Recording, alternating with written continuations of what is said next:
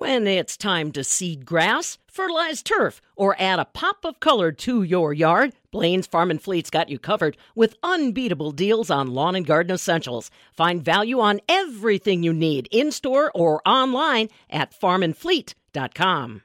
You know, we continue to focus in on Veterans Day and all the programs that agriculture is at least making attempts to offer to a lot of our veterans because amazingly enough, they are finding a comfort zone in a lot of areas of agriculture. And joining us today is Paul Huber. He is the farm director at Troy Farm. That's on the east side of Madison. Before we get too far, Paul, you better re-explain for folks that aren't familiar with Troy Farm just exactly what it is, how big it is, and ultimately what its mission is. Yeah, we're on 502 Troy Drive, which is, kind of more the north side of Madison.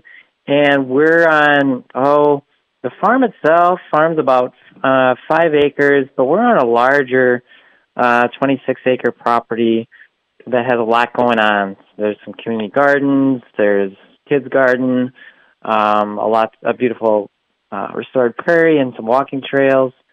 And, what we're trying to do at Troy Farm here is grow produce that we do sell to any and everybody, but we're, have a mission to provide a lot of it at much reduced cost for folks that need it. Some of it we were able to give to folks for free this year in response to the pandemic. And we also have a training program. That's the other big part of our mission. And so we're just trying to, train people from the beginning of the season of starting seeds in the greenhouse to, planting in the ground in the spring, planting and harvest all through the season, and all the kind of different skills and things that you learn along the way using machinery and marketing the product, selling the product, delivering, dealing with, customer relations and stuff, and also kind of exploring outside of the farm, some of the stuff we can't necessarily do on site, and talking about stuff like food forests and food justice and equity and it's where the vets come in as they fit perfectly into that training program. Mm-hmm. Yeah, you can see that it would both meet their previous desire of public service, so to speak, and then just the open spaces. As I understand it, Paul, a lot of it is just about being in open space and kind of getting a chance to work on their own. What do you find the most attractive elements about Troy Farm for veterans? Gosh, yeah, I think we have, just the act of getting your hands in the soil and being outside is just, it's really therapeutic, but it's just good for the soul. It's just good for you. It's good for your personal health to be doing that kind of, for everybody to be doing that kind of stuff. But, beyond that, I think we also work really hard to have a very inclusive and welcoming and guiding kind of environment at the farm, and we've gotten a lot of feedback that just people feel very comfortable. They really get a lot out of it, that they learn a lot, and they feel like the environment's very conducive to learning and Sure. and connecting with other people. What kinds of things do you generally have the veterans do, or how do you go through that process, Paul? Paul's worked with 2-3 different veterans in 2020 despite the pandemic. Did they have any apprehension about getting involved, or tell me a little bit about this year's experience with the veterans, Paul? Yeah, I guess it ran the gamut. Some veterans were really kind of scared about the fact that we did, continue to work as a group and actually sometimes large groups, and that, potentially poses some risks for sure. But we were able to really work in an extremely safe way, mostly because we were outside. But we all wore masks. That was the rule. You had to wear a mask all the time. And we were all maintaining 6 feet distance from each other at all times, as much as possible, which pretty much was almost 100% of the time. Mm-hmm. And I think that so, and on the other end of the spectrum, some veterans, that didn't really bother them at all. And, if anything, it bothered them that we forced them to wear a mask.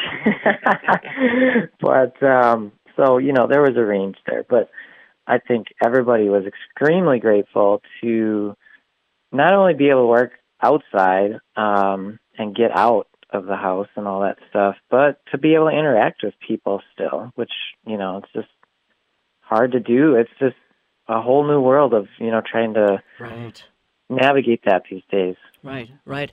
And then, like we said, what do you see veterans doing after their experience on Troy Farms? Have you seen any of them? Maybe they're still there working with you after a year or two, or what do you see them branching out to do? Is the program successful as it is? Yeah, I think the program's new, and you bring up a really good point, Pam, that I think we should really be doing a little more follow-up and kind of looking at that as people do leave the farm. So far, the folks we had last year basically just stayed on for a second year if they could. But yeah, I think the way that the VA kind of wants to design it is more like a 1-year program, maybe a 2-year program if it makes sense for someone. But we're really, I guess the skills people are gaining. It goes from anywhere from, like I said, seeding in the greenhouse to planting outside to weeding to harvesting to preparing the produce but then it does go into selling and using machinery, potentially fixing machinery. So I would say I don't have great data for you about what people are doing. As far as what it would prepare them for, I guess our goal and our hope is that at the very least, people know more about growing food for themselves, but, kind of the next level from that is, we do touch on some things about running a business, starting a business, kind of the, I think people get a sense of, okay, if I did want to run a business, and if it was a food business, getting a sense of what all that's involved, and that the growing process itself is quite a lot and can be overwhelming in itself. But that really, if you're going to run a business out of it, there's a whole another dimension to the work and making sure it does make money and that you're keeping that, at the forefront. Because that's really the most important thing is the money when you're running it as a business. Yeah. So, I think, we're definitely working as a team. So kind of building on those, being able to work in groups and as a team. And, we also try to give folks more responsibility as they're willing and able. So just trying to kind of give folks the, potentially, at least the start of, or maybe even advancing quickly into leadership as well. Paul Huber's along with us. He's the farm director at Troy Farm, like you said, kind of the north side of Madison. The reason we're chatting with him is because he's one of the first that opened up that farming experience to veterans. Now, got to ask you, when you work with them, Paul, what surprises the veterans the most about their tasks at Troy Farm? As you said, it can go in a lot of different directions. Have you noticed anything in particular that seems to have struck them by this experience? I think their experience is very similar to everybody else that's on the farm. I don't know how different it is, but it's definitely, I always hear, wow, this is a lot of work. And while I didn't know how much there was to learn, I think a lot of people think maybe pretty simplistically about it. And there's certainly growing food can be, pretty simplistic based on how in depth you go. But once you start talking about growing for a large group of people and running it as a business, it gets complicated. And there's, especially the more, we really try to grow a wide variety of vegetables. So, each one has its own little quirk about how it likes to be treated.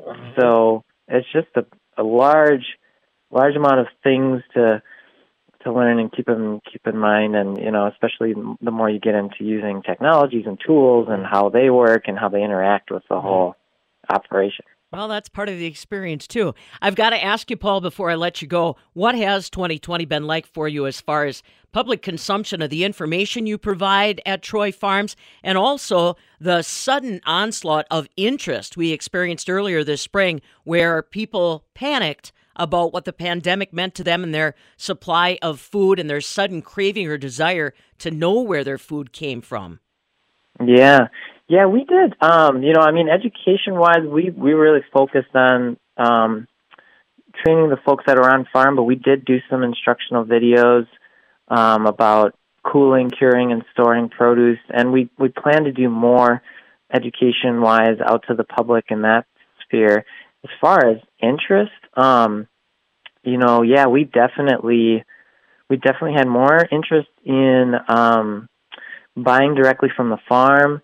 And again, we were able to raise quite a bit of money to be able to give away free produce boxes to people in the area, and that's been a really positive experience from the feedback we're hearing from folks. And, this pandemic doesn't seem to be going away too soon, so we might be gearing up to be doing a similar thing in 2021. But I would say, overall it's been I think good for Troy in the sense of Troy's well placed to help people and get good food out in the community.